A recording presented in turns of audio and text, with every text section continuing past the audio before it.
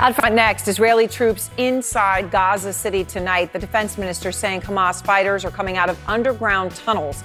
And this is the first Americans have been allowed to leave Gaza, which includes the American pediatrician Barbara Zind. Her husband, who's eagerly awaiting her return, will be out front. And Donald Trump Jr. testifying in the case that could spell the end of the Trump org. We'll tell you what he said under oath today and what happened inside that courtroom with the sketch artist. Plus, our own K-File digging into the new House Speaker's past, his work with a group that promoted conversion therapy, and a long record of anti-gay comments. Let's go out front. And good evening, I'm Erin Burnett. Out front tonight, we begin with the breaking news inside Gaza City. The Israeli defense minister tonight saying that there is intense fighting inside Gaza City, one of the most densely populated cities in the world. Gaza City, of course, is the biggest city in the Gaza Strip. The defense minister of Israel, Yoav Gallant, says soldiers in Gaza City have described Hamas fighters as coming out of underground tunnels, from underground buildings, underground buildings, hospitals, and schools. So they're saying that they're basically coming out of those tunnels and engaging in street fighting. Of course, a battle in Gaza City, bloody and deadly. Israel also already announcing today that it is burying the dead from one of the deadliest days in the history of its ground operations in Gaza on the Israeli side. A total of 15 soldiers were killed there on Tuesday, according to the Israeli Defense Forces. But this all comes in the context of the loss of life in Gaza itself, and worldwide outrage is hitting a boiling point after Israel admitted its airstrikes caused a second explosion in just 24 hours in the Jabalia refugee camp. These are before and after pictures. You can see the densely populated area decimated. The director of the New York High Office of the High Commissioner for Human Rights resigning over the UN's response to the situation in Gaza, which he described as a, quote, textbook case of genocide. We have a special report on the strikes on that refugee camp. And IDF spokesman Jonathan Conricus is also here to respond. But amidst the losses and the incredible suffering, a glimmer of hope for some today, some innocent civilians finally being allowed to leave the 25-mile-long Gaza Strip. An Egyptian official telling CNN that 361 foreign nationals have now left Gaza, entering Egypt through that Rafah border crossing. That includes the American pediatrician Barbara Zind, who we've been following on this program. Here are images of Dr. Zind making her way out of Gaza, where she had been sleeping in a car with other people, witnessed violence and fights over scarce food, and witnessed a toilet shared by 800 people. We've been speaking to her over these past weeks, and her husband, we're told she is now in Cairo. In a moment, I'm going to be speaking with her husband, who will be with us. But despite this welcome news for 361 people, the context here is that more than 2 million are still stuck in Gaza, and 240 of them are hostages still being held captive by Hamas from the October 7th terror attack. Earlier, I spoke to Rotem Cooper. His parents, his mother and father, both kidnapped back on October 7th. After 17 days in captivity, his 79-year-old mother, Narit Cooper, is free. He told me more about what she experienced while being held captive. The hard thing about it is being deep in the ground with, you don't know pretty much night from day. Power outages can be quite humid. To imagine that, not knowing night from day, and that those 240 people are still suffering from that tonight. So many developments this hour. Nick Robertson is out front live along the Israel-Gaza border. Nada Bashir is in Jerusalem. I want to begin with you, Nick, because I know you've been hearing a lot of explosions, seeing flashes where you are. So what is the latest that you are hearing and learning about the fighting inside Gaza? Yeah, we're hearing some distant tank fire as well as those occasional explosions. We're about 6.5 miles from the center of Gaza City. The commander of the ground forces in there, the Steel Division, says that the troops are at the gates of Gaza City. The defense minister described the combat there as fierce urban combat and has been talking about the anti-tank weapons that the Hamas fighters are using. These anti-tank weapons are designed to pierce the armor, the protective armor that's on the tanks and these up-armored infantry fighting vehicles that the troops are in. And I think witness to that point, the IDF announcing 15 deaths over the past 24 hours for troops in Gaza. There are others who have been injured in that, receiving blast injuries as well. But I think perhaps the strongest language that gives us a sense of the fight that's coming, of the motivation that's required for the troops in there, from the commander of the IDF forces, General Halevi, telling the troops that they are in the middle of a battle, that this will be a long war, that they will fight to the end, that they're doing this for the country, for the good of the nation, but also saying very clearly that you are now in enemy territory. You're backed up by strong, accurate weapons, but you're in enemy territory. And I think that sets the scene of where the forces are at the moment. It's very clear as they get deeper inside those urban environments that Hamas is familiar with those environments, and they have armor-piercing weapons and plans of how to use them against the IDF. So this is a very tough moment for where the fight goes from here, Erin. All right, Nick, thank you very much. As he said, just 6 miles from where that fighting is going on. And we know those Israeli troops are in there now. They're there, not coming in and coming out. They're there overnight. And in Gaza tonight, a second IDF strike on the Jabalia camp. The IDF saying it was a targeted strike on Hamas. Of course, though, many innocent civilians also appear to have been killed. Nada Bashir is out front in Jerusalem, and I want to warn you that some of the images in her report are graphic. Chaos and horror at Gaza's Jabalia refugee camp. Wounded children rushed to nearby ambulances. The latest casualties of Israel's relentless aerial bombardment. This densely populated neighborhood gripped by panic and sheer disbelief. A second Israeli airstrike in less than 24 hours. I lost my whole family, Abdul Karim says, holding a list of those killed just today. My sister's house was struck with her children inside. My brother's house too, with all of his children. There is no one left except for me and my younger brother. They were innocent. What did they do to deserve this? Israel's Defense Force says it was targeting a Hamas command and control complex in Jabalia. Hamas fighters said to be among those killed. But Jabalia is home to more than 100,000 civilians, according to the UN. And while the full extent of the civilian death toll remains unclear at this stage, Gaza's Civil Defense Authority has described this latest disaster as a massacre, with more casualties and more fatalities added to the list of hundreds said to have been killed or wounded in Tuesday's airstrike. This situation is beyond belief. Many have been killed, bodies have been left burned and charred by the airstrike, this doctor says. There isn't a hospital in the world that could cope with this kind of situation. We're having to treat patients on the floor and in corridors. The scale of the destruction at Jabalia is difficult to grasp. Many residents are still buried beneath the blackened rubble. Rescue workers and civilians dig side by side, desperate to find survivors. This house had 15 people in it, but we still haven't been able to find any of them, Hassan Ahmed says. We have no equipment. We are digging alone. And look, Erin, we've seen these airstrikes continuing to bombard parts of northern Gaza. This is an area where the IDF has warned civilians and residents to evacuate southwards, warning that those airstrikes will intensify. But as we have seen over the course of the last 3 weeks, more than 3 weeks now, those airstrikes are continuing across the Gaza Strip, not just in the north, but in central and southern Gaza too, in so-called safe zones, including areas where many are sheltering, including UN schools. And for many inside Gaza right now, the fear for them is that there is simply nowhere safe to turn. Erin? All right, Neda, thank you very much. Neda Bashir, as we said, in Jerusalem, reporting tonight. I want to go out front now to the Israeli Defense Forces spokesman, Lieutenant Colonel Jonathan Conricus. Colonel, I appreciate your time again, obviously in these early hours of the morning for you. You heard that man there, asking the question about his family who are dead. What did they do to deserve this? What is your reaction, Colonel, to these accusations that you hear that the strikes on the Jabalia refugee camp are hitting civilians and amount to a massacre by the IDF? Hi, Erin. Sad images, really, at the human level. When I watch it and I detach myself from the reality that we are facing, I see sad events and I see people suffering. and that is not something that we intend to.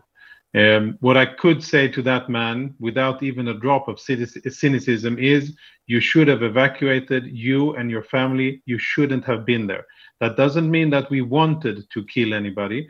It just means that when we warned Palestinians 2 weeks ago to evacuate that specific area because there was going to be major combat operations, they should have heeded the warning and they should have left.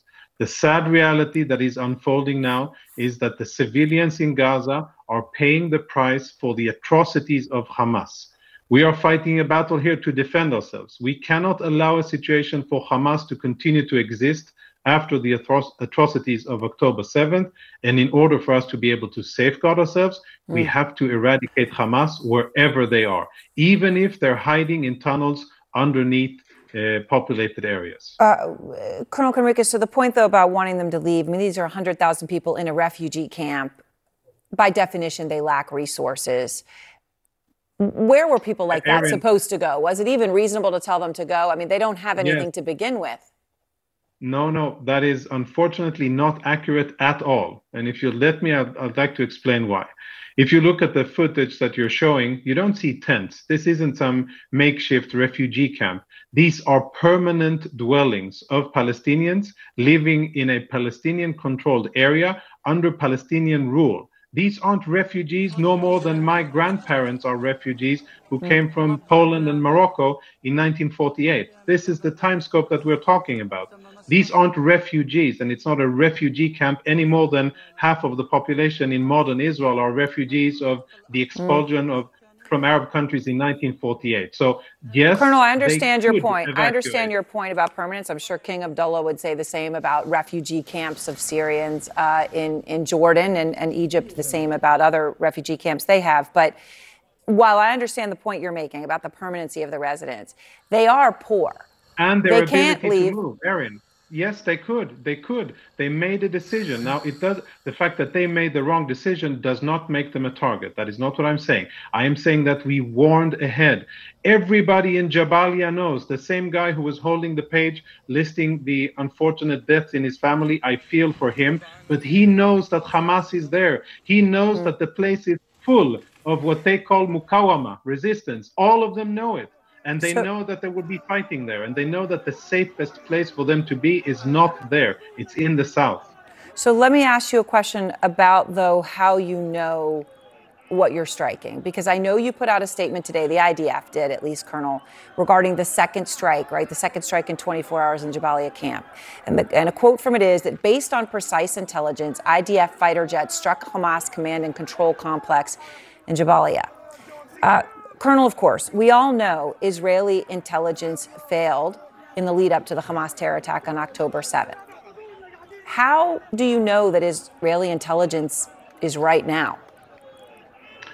Erin, I think you asked the same question 3 weeks ago, and I think I'll provide the same answer that I'm saying now. We are basing our military operations off intelligence. We continue to monitor their communications. We continue to listen and see what they're doing. We issue information, not claims, but we issue names, faces, and positions of dead Hamas commanders and key operatives. We do that because we do still have excellent intelligence, very granular intelligence of what they are doing, of their whereabouts. Granted, I cannot argue with what you said, the first part. Yes, we failed on October 7th, clearly, and that needs to be investigated. But definitely, that does not imply that our intelligence is wrong. On the contrary, we continue working based on that intelligence, and we generate more intelligence. Our ground troops are there in friction with the enemy. Every encounter, when we meet the enemy, we defeat them, even if we have casualties, and then we generate more and more targeting intelligence. All right. Well, Colonel Conricus, thank you very much. I appreciate your time tonight. Thank you. All right. And next, an exclusive dispatch from our journalist, Ibrahim Dahman, in Gaza, where he visits a shelter where 20,000 people are crammed together and they're hungry and afraid. Plus, former President Trump's eldest son takes the witness stand in Trump's New York fraud case. What did he say under oath about his father's business empire? A new CNN K-File reporting tonight on House Speaker Mike Johnson's past and his controversial ties to a group that claimed it could turn gay people straight. It's time for an honest conversation about homosexuality. There's freedom to change if you want to. This podcast is supported by Sleep Number. Quality sleep is essential. That's why the Sleep Number Smart Bed is designed for your ever-evolving sleep needs, so you can choose what's right for each of you whenever you like. Need a bed that's firmer or softer on either side? Helps you sleep at a comfortable temperature. Quiets their snores? Sleep Number does that. Only Sleep Number Smart Beds let you each choose your ideal comfort and support, your Sleep Number setting. Sleep Number Smart Beds learn how you sleep and provide personalized insights to help you sleep better.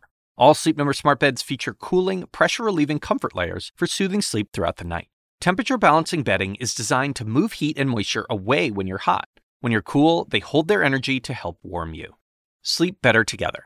J.D. Power ranks Sleep Number #1 in customer satisfaction with mattresses purchased in-store. And now, save 50% on Sleep Number limited edition smart beds for a limited time. For J.D. Power 2023 award information, visit jdpower.com/awards. Only at Sleep Number stores or sleepnumber.com. I'm Dr. Sanjay Gupta, CNN's chief medical correspondent. This week on Chasing Life, I'm a health reporter and have been for 15 years. And even I feel overwhelmed by some of the things I read about the stuff we're eating. my colleague Meg Terrell wanted to take a deep dive into something you've probably heard a lot about recently: ultra-processed foods. There is a lot to learn there, some fascinating stuff, and some of it is probably going to change the way you shop. Listen to Chasing Life, wherever you get your podcasts.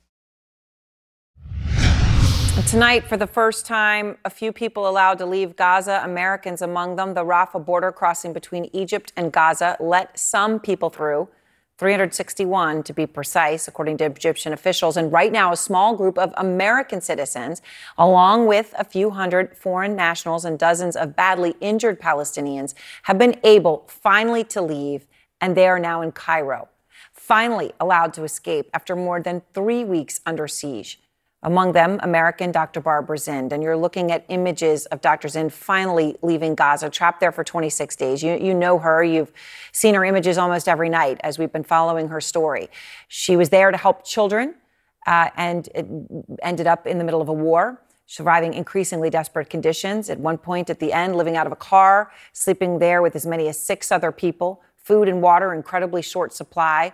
One toilet shared by 800 people. You can imagine the lines, the agony, the disease. Her husband, Paul Preston, shared updates with Outfront throughout her entire ordeal. And tonight she is now finally, to begin her way home to Colorado and to see you, Paul. So Paul Preston's with me. And Paul, thank goodness. I mean, you had become increasingly anguished about her situation. I know that you're hoping to obviously have a chance to speak with her very soon. Where is she and how is she? I've just been hearing secondhand about her. She's, I think, going to be arriving in Cairo fairly soon and is going to stay there for a night and then come on back to Colorado. I've heard that she's feeling okay, but again, I haven't talked to her directly. Right. And I imagine, there's okay. And then there's the just dealing with what she's seen and experienced. And I know her deep care for those she has left behind. Do you have any information as to what it was like as she left, Paul?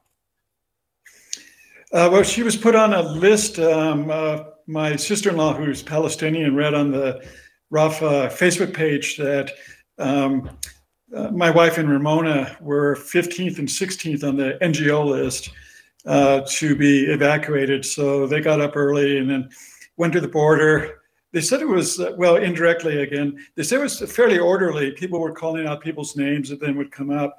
There were some fighting. I'm not sure what they're fighting about. She said that she saw, quote, only 2 fistfights. But then, once she got to the Palestinian border crossing, she was there for like 5 hours and 4 or 5 hours in passport control. And that's when I was starting to get discouraged because she texted me that. I'm like, oh, what's going to happen now? But I think what was going on, just conjecture, is that they were, removing the injured and letting the ambulances through. And so once she started to, go through the system, then she was, took a shuttle to the Egyptian part of the border. And then she got into a car arranged by PCRF. I think there was like 6 people in this car, but they did arrange a police escort for her to get across the Sinai. The last time we spoke, she had to flee that same crossing because of fights over food. I know at one point, she had gotten close, in the hopes. And then you had described these people were literally fighting outside a UN compound for food. What are the conditions as you understand it now? I mean, I know you're describing as she was leaving only 2 fist fights, but what were the conditions as she was leaving that she was living under and others around her living under? Well, she's like before very fortunate. She was living in a clinic was attached to a school and was now sleeping inside, which was different than what was going on before. They actually had a stove that had gas, so they could have some hot food, before they used a campfire, when they were in the compound. She didn't mention how it was outside. I mean, I think she was, saying that it's all, was so bad. She kind of got used to it. I mean, it was just bad like all the time. The one good thing about where she was is the bombing was not as close. And so that made her feel more secure. Mm. Well, Paul, thank you very much. I'm so glad to speak with you finally, with this being the reason why. And thank you so much. And I hope she's getting some rest, and we will be speaking to you soon. Thanks. And we appreciate you, Aaron, for keeping these people in the public eye with these stories. Thank you. All right. Well, thank you. It's the least we can do. Well, Dr. Zind is one of the lucky few able to leave Gaza tonight because, of course, there are countless Gazans, well over 1 million, 2 million, who can't. Those include our CNN colleague Ibrahim Dahman, along with his wife and their 2 young boys. He's been out front, eyes and ears on the ground in Gaza since the war began. So tonight, he reports from a UN refugee camp near Khan Yunis, where he says there are right now, as we are talking, 20,000 people, no mattresses. كنا في مركز إيواء للأونروا. المركز هذا غرب مدينة خان يونس. هذا المركز يضم فوق 20,000 مواطن نزحوا من شمال قطاع غزة. المواطنين وضعهم الصحي والنفسي والجسدي كله تعب. الأكل بيجيهم بشكل مش يومي متقطع. المياه مياه عادية بتصلهم، مياه يعني غير صالحة للشرب. الأكل كتير سيء، يعني كل 2-3 لما بوصلهم شوية معلبات. المكان مكتظ جدا. صورنا مع عدة عائلات ساكنين بخيام. كتير من الناس منهم بيناموا على الأرض. لو مطرت الدنيا يعني مش حيكون لهم مكان ولا حيكونوا يعني بعاد عن المطر. بيحكوا إنه فوق 20,000 مواطن في هذا المكان. يعني مكان كبير كبير كبير. All right, 20,000 people, Ebe says, living off of canned food, sleeping on the ground as we're speaking now. That's our Ibrahim Dahman continuing to bravely report tonight on that grim reality as he endures it with his wife and young boys. And next, prosecutors in Trump's fraud trial questioning Donald Trump Jr. under oath. Trump's legal team, though, opting not to cross-examine the president's son. How come? And Democratic Congressman Ro Khanna taking on the Republican presidential candidate Vivek Ramaswamy for saying that he'd love nothing more than for the IDF to put Hamas leaders' heads on a stake. Why did Khanna want this debate? He'll tell you. He's out front.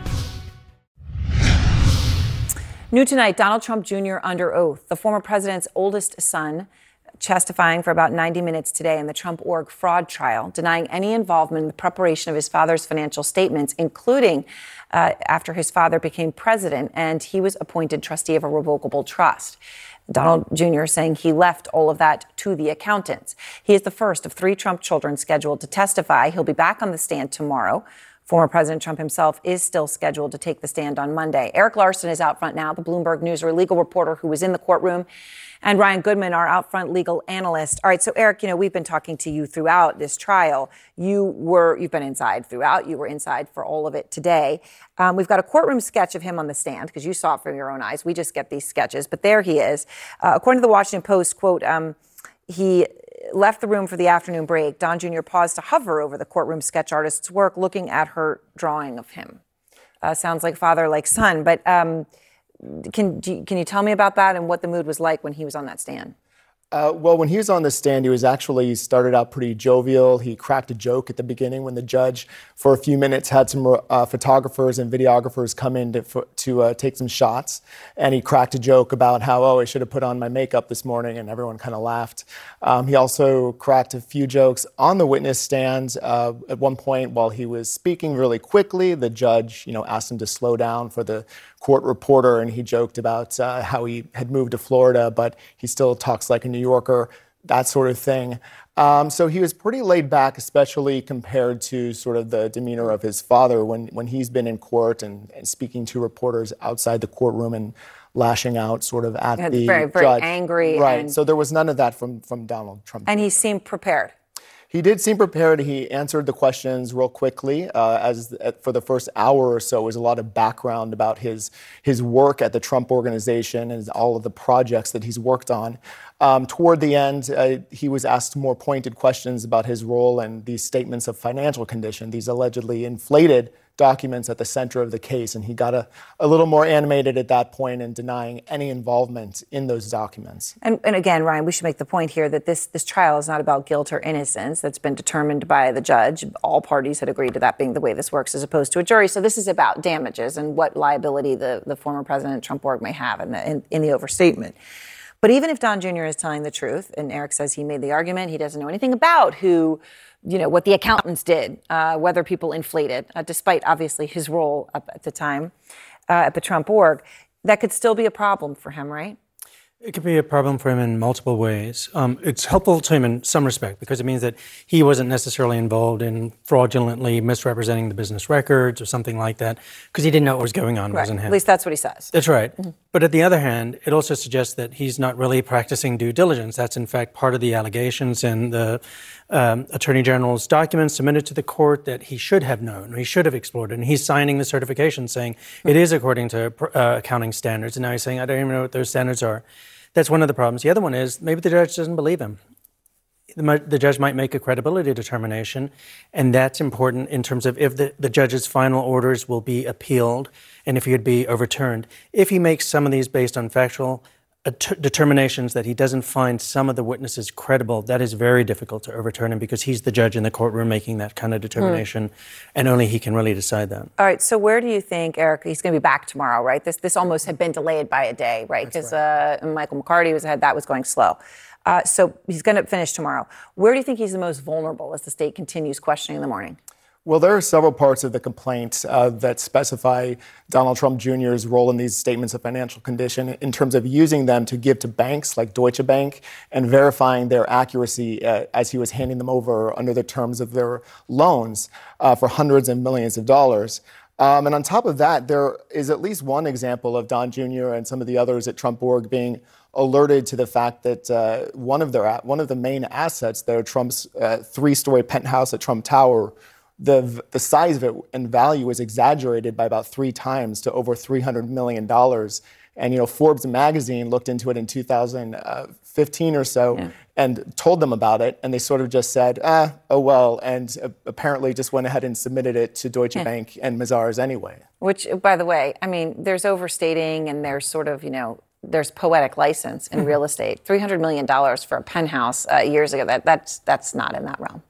No, it's not. It's an order of magnitude. So out of it. So they're in deep trouble. Right. For it. Yeah. All right. Thank you both very much. I appreciate it. And next, new reporting tonight from CNN's K-File on House Speaker Mike Johnson's past, his work with a group that vowed to turn gay people straight, and his long history of anti-gay comments. You'll hear the tape. And is Trump now the king of gaffes? We did with Obama. We won an election that everyone said couldn't be won. He says Obama, but remember, it was Hillary Clinton that he beat. The Assignment with me, Audie Cornish. Celebrities of all kinds are speaking publicly about their therapeutic trips, so to speak. It turns out there is a burgeoning industry ready to serve the new influx of people who find themselves turning away from traditional mental health therapy. the gap between what we know and what we don't about psychedelic therapy. Listen to The Assignment with me, Audie Cornish, on your favorite podcast app. Tonight, dangerous. That's how former Republican Congresswoman Liz Cheney describes the new House Speaker Mike Johnson. Cheney once sharing an adjoining office with Johnson on Capitol Hill, so she knows him. And it comes as CNN's Cape File has uncovered details about Johnson's history with a group that promoted gay conversion therapy, a long debunked theory that gay people could be made straight. Here's some of what he said in the past. It's time for an honest conversation about homosexuality. There's freedom to change if you want to. CNN K-File, Andrew Kaczynski is out front. So, Andrew, that's, pretty unambiguous. But what else did you find? Yeah, so for years, Johnson worked with this group called Exodus International on an anti-gay event aimed at teens. Now, Exodus was a leader in what was called the ex-gay movement. We talked a little bit about it in that intro where they claimed that you could essentially change somebody's sexuality through counseling, through prayer. They basically treated being gay as a mental illness. Now, Johnson and this group, when he was an attorney at this socially conservative organization called the Alliance Defense Fund, collaborated on this event called the Day of Truth. And this was actually in response to a pro-gay event called the Day of Silence. It was to raise awareness about bullying for gay teens. And then they launched this event the next day in 2005 that was about basically they'd pass out cards. They would tell people that you could change your sexual behavior. They pointed teens to their website, and this had links to Exodus's ministries. And we actually have some audio of Johnson talking about that event. Let's take a listen to it. Our race, the size of our feet, the color of our eyes, these are things we're born with and we cannot change. But what these adult advocacy groups like the Gay, Lesbian, Straight Education Network are promoting is a type of behavior. Homosexual behavior is something you do. It's not something that you are.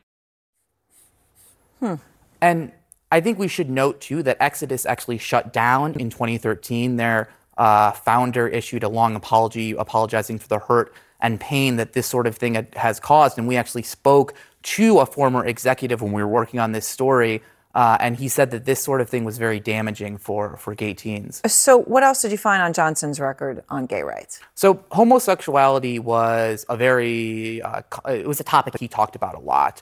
When that Lawrence v. Texas ruling came down in 2003, which threw out state sodomy laws, Johnson actually wrote to say that he thought those laws should have stayed in place. He called homosexuality, we reported last week, inherently unnatural. He called it a dangerous lifestyle. He was very against same-sex marriage, and he actually said it was going to bring down democracy. And then he said people would be marrying their pets, like goldfish, cats, things like that. And he even shared this sort of odd pseudoscientific or historical theory that the Roman Empire fell because of homosexuality. And we have a clip of that as well. Many historians, those who are objective, would look back and recognize and give some credit to the fall of Rome to not only the deprivation of the society and the loss of morals, but also to the rampant, homosexual behavior that was condoned by the society. So we did reach out to Johnson's office. We asked about those clips. We asked, does he still believe this stuff? Does he believe in conversion therapy? We didn't get a response from them. All right, Andrew, thank you very much. I appreciate it. The K-File. And now I want to go to Democratic Congressman Ro Khanna of California. Congressman, you just heard all of that. You heard those clips. This is now the House Speaker.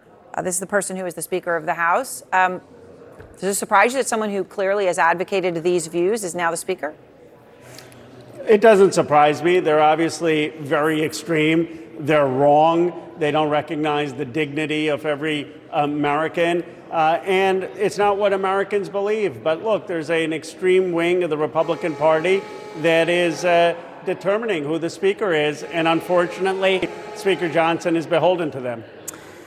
The House just voted to kill Representative Marjorie Taylor Greene's censure of Representative Rashida Tlaib, a Palestinian American. Of course, Tlaib has taken a position on Israel. She supports a recent pro-Palestinian protest at the Capitol. She was clear about that. You wondered how many Republicans would stand up to her right to free speech as you see it. 23 of them did. 186 voted to censure. But nonetheless, 23 of them did stand up for her. Are you surprised about that?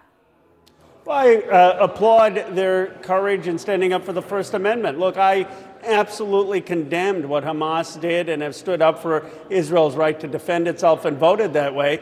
But in a democracy, we should allow people to have different views. And Rashida Tlaib has a grandmother who is in Palestine. She has lived experience. She should be able to speak out for her views, and if they're wrong or if she has misstatements, correct her, but don't suppress her First Amendment speech. You were in New Hampshire today debating Republican presidential candidate Vivek Ramaswamy, and at one point, Congressman, you gave him an opportunity to retract a recent statement he made. His statement said that he would, quote, love nothing more, that's what he said, love nothing more, than if the IDF put Hamas leaders' heads on stakes, okay? You gave him a chance to retract this. I want to play the exchange. There you're saying you want the Hamas leaders on stakes and at the Gaza border. And I guess this is if Israel wants to do that, they should be able to do it. Yeah, this is where I think we have a difference just in terms of leadership. If we were to put Hamas leaders on stakes, if Israel were to do it, we should tell them absolutely not. Not just because they're violating the Geneva Convention, because already Christopher Wray is saying there are heightened threats to Jewish Americans, Muslim Americans here. Why do we want to inflame the threat? Israel is an ally. What does that actually mean? You let an ally defend themselves as they deem fit. So he stands by it, heads on stakes. If you're an ally, you're an ally. You let an ally defend themselves as they deem fit. Why was it important to you to have this debate and conversation? Well, what I was trying to say there is look at President Obama. When he got Osama bin Laden, he disposed of the remains in the sea. When you have this kind of inflammatory rhetoric, especially for someone who's running for president and in the top five, it puts all of us at risk. It heightens the terrorist threats that Christopher Wray is talking about to U.S. troops, to Jewish Americans, to Muslim Americans. And I was hoping to engage him in a civil conversation to show substantive differences and hopefully to persuade people that we need more rationality and prudence in foreign policy. And yet, of course, you've been very pro-Israel. You don't support a ceasefire. You've had people demonstrating in front of your office saying that you should. Obviously, people like Rashida Tlaib, who are in your progressive caucus, do support that. You don't. Your political director resigned over your stance on this. You've held firm. Why do you believe a ceasefire is wrong? Well, I'm where Bernie Sanders is. I'm where Jamie Raskin is, and that is in a humanitarian pause, that we need to have Israel's right to defend itself. Israel should be able to go after the Hamas perpetrators who have committed this heinous act. Any country would want to do that, but we need to value Palestinian lives. We can't have bombing that is going after civilians, innocent children and women. Now, it's hard because Hamas often has those civilians in military sites, but at the same time, we need extraordinary care. And right now, I'm saying let's have a humanitarian pause with food, water, electricity, which I'd say is the majority progressive position. All right. I appreciate your time, Congressman Khanna. Thank you very much. Thank you. All right. And next, Trump's made a campaign out of making fun of Biden's gaffes. But is he starting to stumble a bit too much, too? Like saying he beat Obama or that Biden could lead the United States into World War II. And New York making an example tonight of a student who's accused of threatening to bring an assault rifle to campus to shoot Jewish people. Tonight, turning the tables on Trump, the Ron DeSantis campaign hammering Trump for a string of gaffes that he's made on the campaign trail recently, launching what it's called a Trump accident tracker, trying to get traction. Today, the campaign mocking Trump's teleprompter reading ability, calling his performance sad, to use a Trump word, and saying Trump is sounding a lot like Biden. But put the politics aside, because the attacks from DeSantis come as Trump has been trying to make an issue out of Joe Biden's age and fitness office relentlessly. Well, so now you got to look at his record, too. Kristen Holmes is out front. It's a new feature of Donald Trump's stump speech. Where am I? The former president delivering an exaggerated impersonation of Joe Biden, mocking the Democrats' age and fitness for office. And he stands there, he doesn't even know what the hell. He can't get off a stage. He can't put two sentences together, and he's in charge of nuclear warfare. Oh, my. But it's Trump's own verbal stumbles, such as predicting a future war that ended nearly 80 years ago. We would be in World War II very quickly. Claiming he defeated Barack Obama in an election. We did with Obama. We won an election that everyone said couldn't be won. And mistakenly referring to Hungarian Prime Minister Viktor Orban as the leader of Turkey. Viktor Orban. Did anyone ever hear of him? He's probably like one of the strongest leaders anywhere in the world. And he's the leader of, right? He's the leader of Turkey. But Viktor Orban, and he's the head of Hungary, and he runs a tough... that are giving his rivals, Democrats and Republicans alike, an opening to turn the tables. And what Donald Trump does now, he is wedded to the teleprompter. He can't get off that teleprompter. This is a different Donald Trump than 2015 and 16. Lost the zip on his fastball, has a sense of entitlement. Florida Governor Ron DeSantis' campaign also launched what it's calling a Trump accident tracker to highlight the former president's verbal slips on the campaign trail. Former South Carolina Governor Nikki Haley, meanwhile, jabbed at the former president's lack of moral clarity on foreign policy. With all due respect, I don't get confused. President Joe Biden's re-election campaign is also seeking to draw attention to Trump's missteps, clipping the moments and promoting them on social media. A very big hello to a place where we've done very well, Sioux Falls. Thank you very much, Sioux Falls.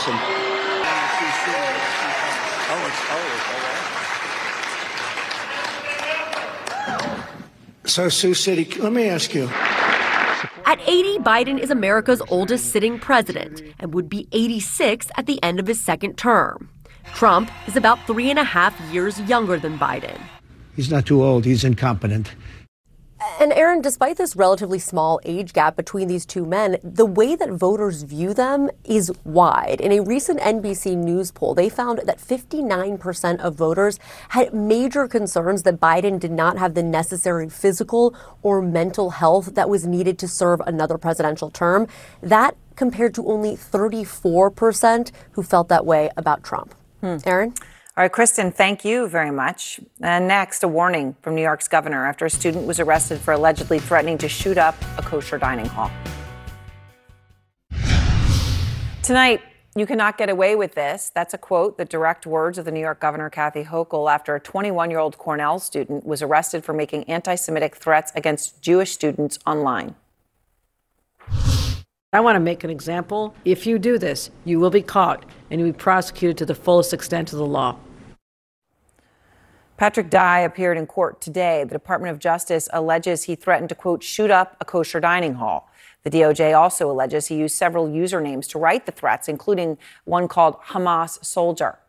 Dye could face up to 5 years in prison if he is convicted. Meantime, his parents have spoken out, telling the New York Post that he struggles with depression. They say he doesn't have a history of violence. Nonetheless, the Attorney General, Merrick Garland, today referenced Dye's arrest. He was hosting a forum on hate crimes, of which there has been, of course, a surge in hate crimes, noting a significant, he said, uptick in threats against Jewish, Muslim, and Arab Americans. Well, thank you all so much for joining us. We'll be back here tomorrow night. AC 360 with Anderson Cooper begins right now. Quality sleep is essential, and that's why the Sleep Number Smart Bed is designed for your ever-evolving sleep needs. So you can choose what's right for you whenever you like. Need a bed that's firmer or softer on either side? Helps you sleep at a comfortable temperature. Quiets their snores. Sleep Number does that. Sleep better together. J.D. Power ranks Sleep Number #1 in customer satisfaction with mattresses purchased in-store. And now, save 50% on Sleep Number limited edition smart beds for a limited time. For J.D. Power 2023 award information, visit jdpower.com/awards. Only at Sleep Number stores or sleepnumber.com. I'm Dr. Sanjay Gupta, host of the Chasing Life podcast. In honor of our 10th season, we want to hear from you. Leave us a message at 470-396-0832 and tell us how you chase life. It could be used on an upcoming episode.